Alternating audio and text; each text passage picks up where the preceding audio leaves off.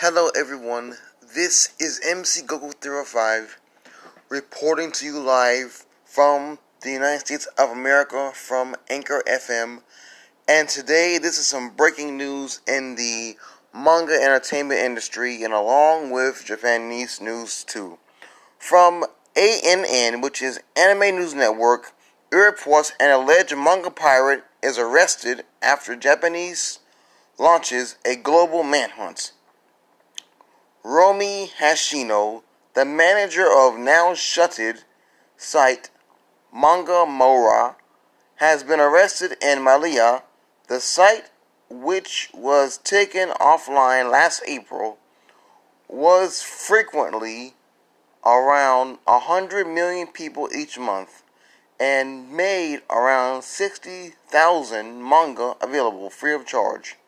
Reports from AFP, the Japanese government created a special task force to find Hashino, a Japanese citizen, and launched a manhunt to track him down.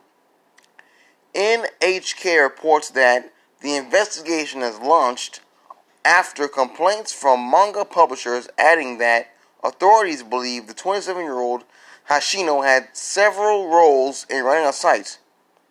Mangamora, launched in August 2016, Machi Machi Ranichan News reports that the Content Overseas Distribution Association estimated that Mangamora cost $2.93 billion in copyright violations damages, making it the worst copyright violation in Japanese history.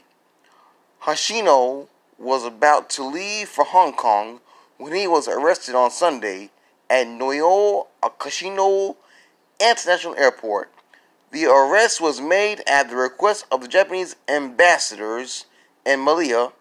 According to the news report, that he is expected to be deported to Japan, and Japanese police have an arrest warrant for once Ashino is expected.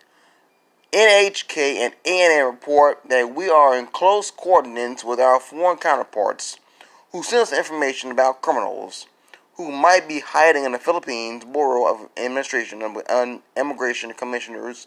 Jamie McConnell was quoted as saying his represents in the county is a risk to public safety and security.